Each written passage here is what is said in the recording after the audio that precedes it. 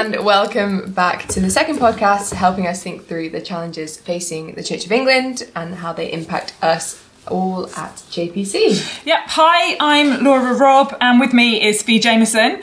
We've already recorded one podcast on this issue. We interviewed Jonathan Pryke, so do listen to that episode first, if you haven't already, as it really helps with understanding the whole context of what we'll be addressing today. Yes, because in this episode we're going to be discussing some of the pastoral questions that have been raised, questions and concerns that have come from members of JPC as we've discussed the changes to sexual ethics that the bishops have proposed.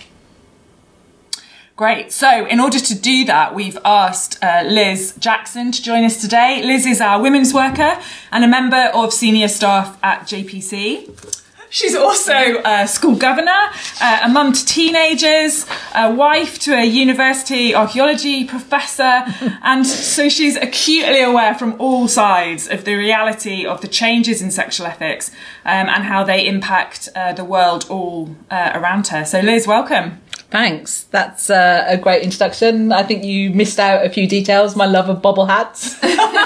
She's actually wearing a bobble hat now. And my addiction to coffee. Just finished. Hi, great to be on your podcast. Brilliant. Thanks for joining us. So we'll look at questions that were on the Slido earlier this year at the church meeting. Questions relating to more of the compassionate and care side rather than the in-depth practicality stuff that we looked at in the last episode. We'll maybe look and have time to think about some of the maybe real ways that JPC are already supporting members in our midst. So Liz, is there anything that you want to say before I ask you our first particular question? Yeah, that feels like a long time ago, doesn't it? Yeah. So it's good to get things back on the agenda. Mm-hmm. It's good not just to be thinking about the practicalities of the House of Bishops, even though they're important. It's good to be thinking about the pastoral stuff. And I think we were all struck at that meeting how when we'd had quite a good introduction about the mechanics of things and the politics of things, that on the Slido, that first question came up and it just went up through the ranks, didn't it? It got upvoted. And I think we were all struck that at the heart of that discussion, the first question that came out was a pastoral question. Mm. Yeah. Encouraging, isn't it, that that's the first response from our church family. And it's good to think about those things more. We're glad that you're here helping us do that. And the question, I guess, that you were talking about there was this one. So this is, you answered this already at the church meeting, but here it is again. How does JPC intend to show compassion, love and support to members of the church who are same-sex attracted during this consultation and decision making? Would you be able to give us some of your thoughts again on that?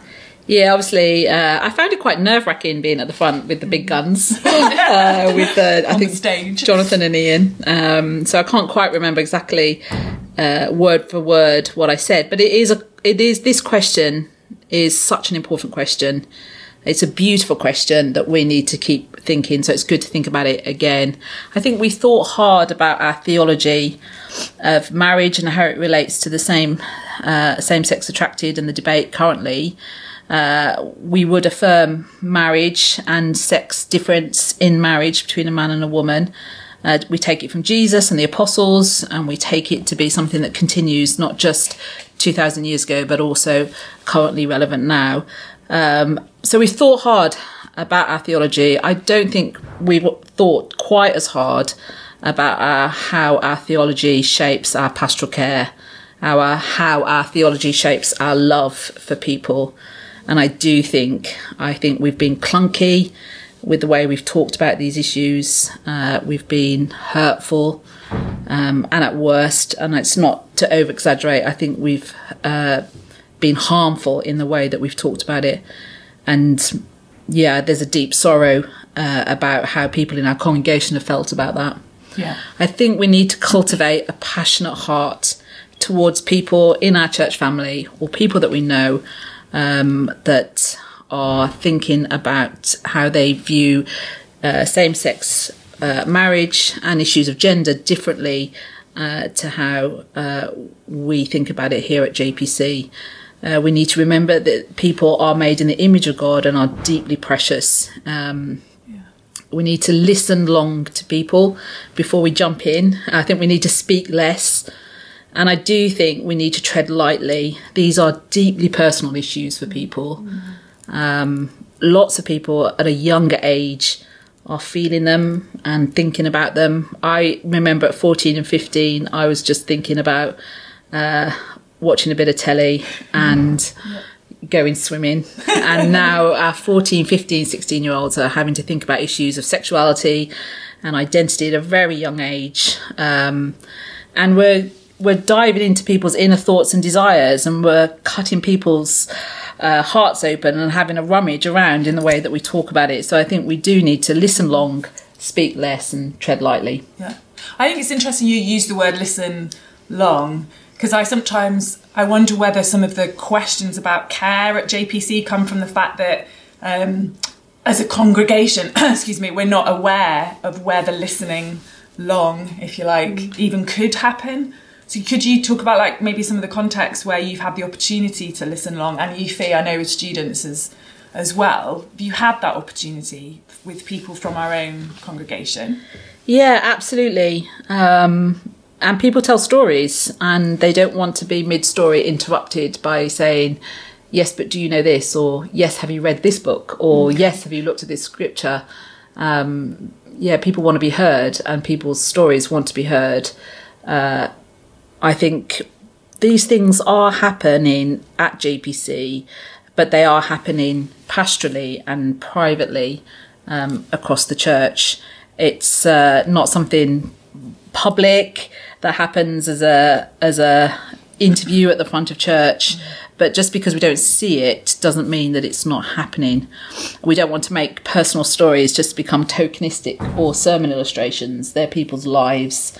And I think, people need to be heard and listened to. People need to tell their own story, but also tell the story of what it's like to be out there in this world, growing up in this world that's saturated with differences of opinions and how that feels. Yeah. Fee, anything to add from the student perspective?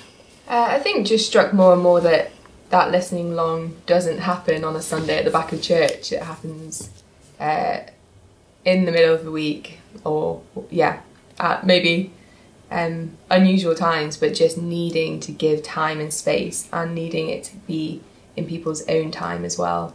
And so being patient, letting people have that time and space, and I've been deeply aware that we don't know their life and their story. We don't know all the ins and outs of that, and so thinking that we can assume things of them and what has happened in their life and how that makes them feel isn't going to be helpful. So giving people just enough space to be able to speak about themselves. So I suppose both those things feed into another one of the questions that was on the Slido, which was, is JPC a church that would support and love a church member who wants to uphold biblical truth but experiences same-sex attraction? On the evening, that question was answered with a resounding yes. And I guess my experience is that JPC absolutely would love and support someone in this situation, but that we don't see it. And that's kind of what both of you have touched on in those examples. I don't know, Liz, if you are able to share a bit more about what JPC is already doing to offer support and love for people in this situation that was raised by that question. So it is... it's not even a kind of like future question. It is a present question. And these conversations are happening. Some people, it's happening by just wanting to look into the theology of all connected with marriage and what the New Testament says about it, what Jesus says about marriage, what Paul says in his letters. Some people are just kind of getting their head around that for the first time. Other people are thinking more apologetically about it, alternative views that are out there and why they look attractive and why they are different to what we uphold, and we're engaging with more affirming positions and getting our head around that, so we're not just in our own echo chamber. And then people are talking about it pastorally. People are talking about their desires and their inner thoughts and how they articulate it as followers of Jesus. Work on your soul and your salvation and put aside the things that the world is saying. So those conversations are happening. But we also do need, I think, to create a culture where it's easier to have those conversations. Yeah. So I was going to say, like, if for me, if I'm someone who might be in the congregation or sitting in the pews saying, yeah, you know, what about me? I'm struggling with this area, but I've got no pastoral support. Like, where would you recommend that pastoral support comes from? And how do people approach that if they're sitting in the pew thinking, this is me, but I don't know where to ask for help? Yeah, great question. Stalling. Big question. Stalling for thoughts. Great question. I think if we create a culture at JPC where we are relationally strong with each other, where we're not just ticking off theological boxes, but actually knowing people and relating to people well.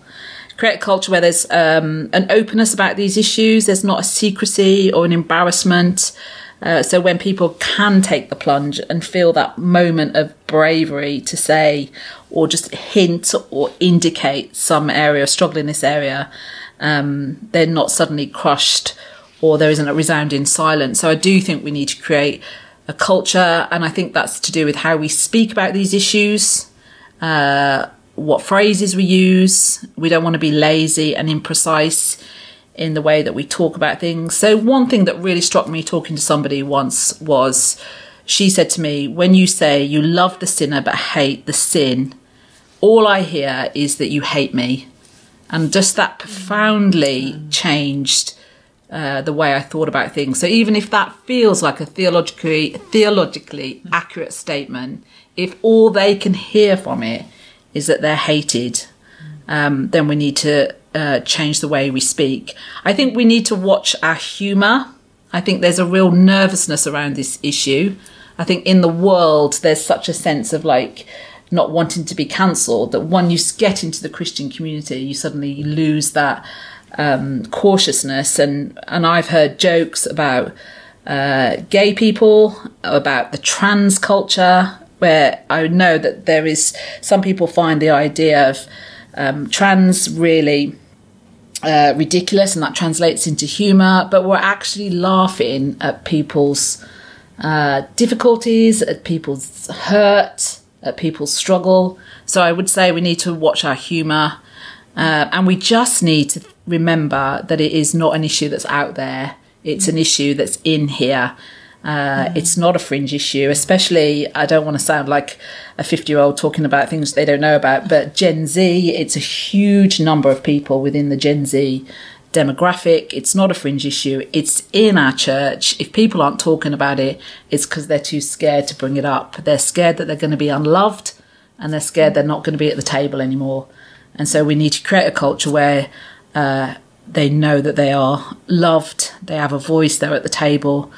I could go on a bit longer, but I'll pause. Yeah, and I suppose that area of wanting people to know that they are loved, I wonder if that's where some of these questions have sprung from, because I guess in the past we've heard a lot from the pulpit on sexual ethics that have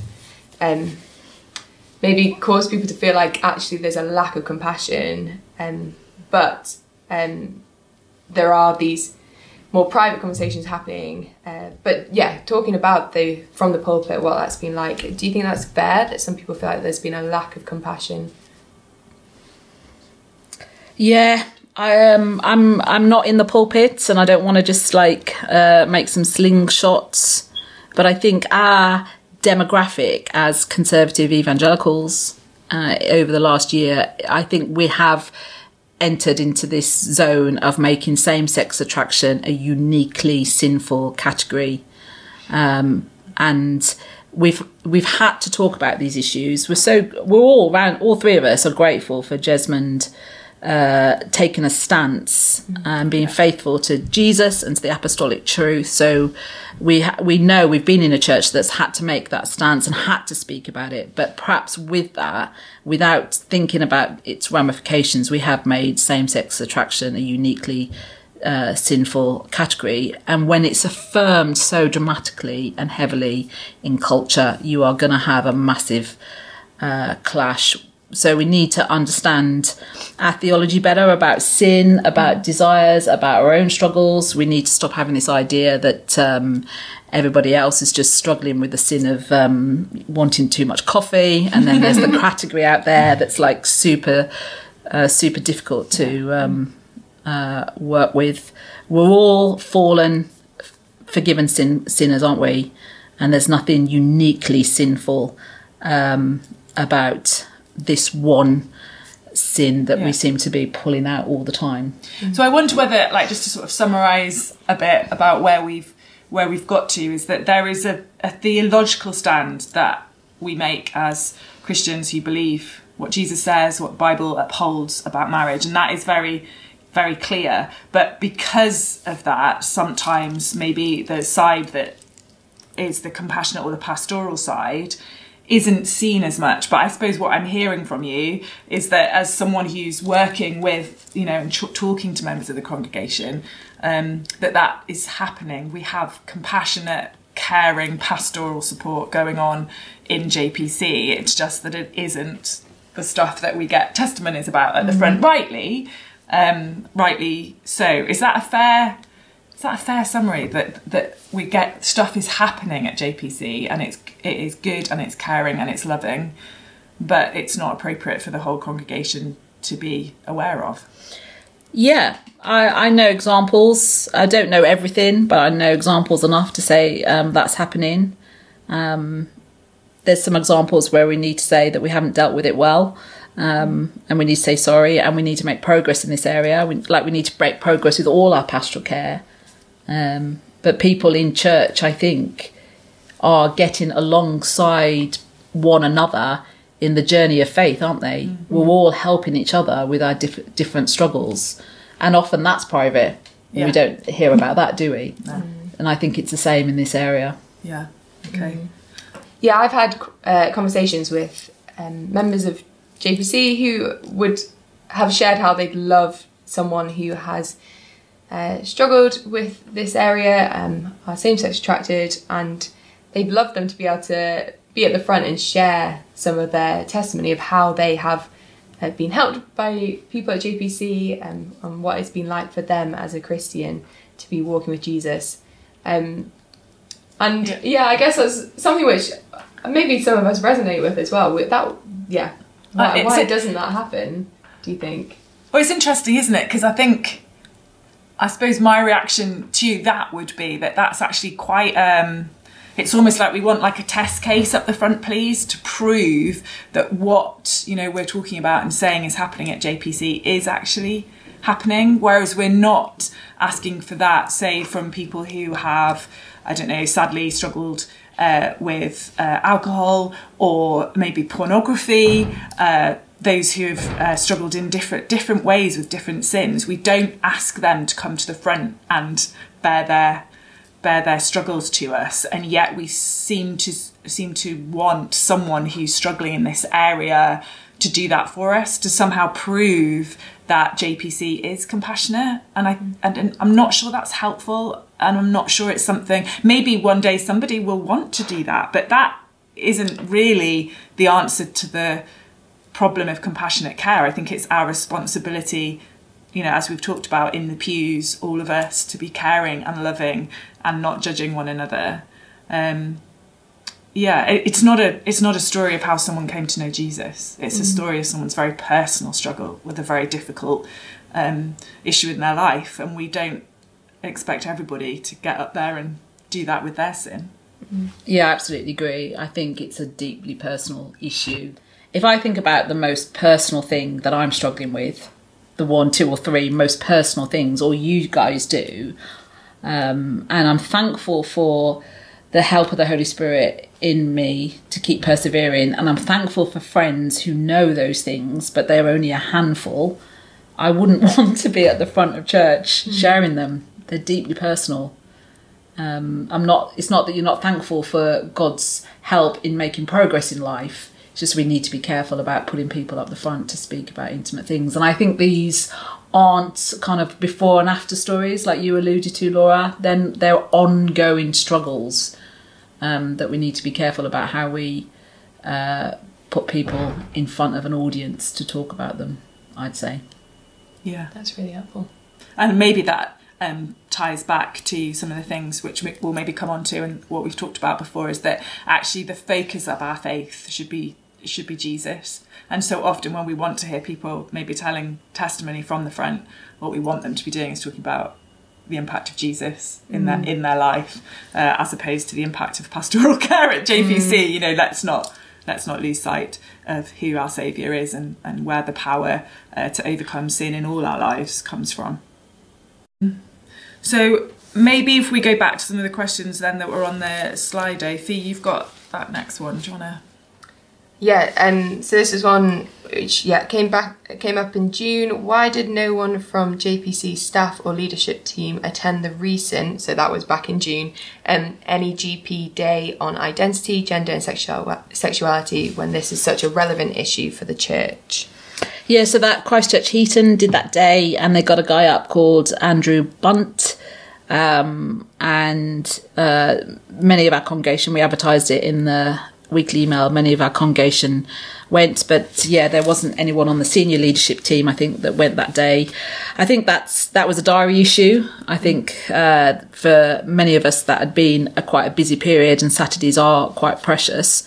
But I think the question behind that question is, are JPC only interested in the theology and not in the pastoral side of things? I would just gently say that in my experience on staff, that's not true. We've all got, I've got the Andrew Bunt book on my bookshelf. We've listened to podcasts. We've read the book. We are working at understanding people's experience in this area and working on how we can be better in that area. So yeah, we were so happy to know that Christchurch Heaton were doing that day. And yeah, I'm sorry if people felt like we weren't represented there, but I would encourage the thought that it doesn't mean we're not interested in that area, and that we're not becoming more and more informed in our reading, in our discussion, in our obsession with podcasts, and talking to younger people and talking to people of different experiences. So I think that's happening. One of the other great things about that NEGP day was that so many people from our church family were there, and it's not just a job for church staff to be doing these kind of things. And I've benefited from listening to the advice of other people pastorally and also for parenting, and so we're all in it together. And that, I mean, the guy that spoke there, Andrew Bunt, I think he's called, his book is an excellent, we haven't talked about resources, but like his book is excellent. He himself struggled with these issues, and I think it's really powerful to read those stories and those writings from people that are struggling with it. So that's a book to recommend, the Andrew Bunt one. I've also, while we're on recommendations, really benefited from a guy in America writing called Preston Sprinkle, the greatest name. He wrote a book, People to be Loved, and so the title's so powerful, isn't it? And he wrote another one for teenagers called Struggling in a Grey World. Isn't that a great title? He's a great name, great titles. He's got a podcast called Theology in the Raw that has just opened my eyes to just so many different issues that our Gen Z are swimming about and know all the lingo for and know all the words for. And I've had to kind of like dive into there and just had a high learning curve about all these things that I just wouldn't come across on, my boring Facebook feeds.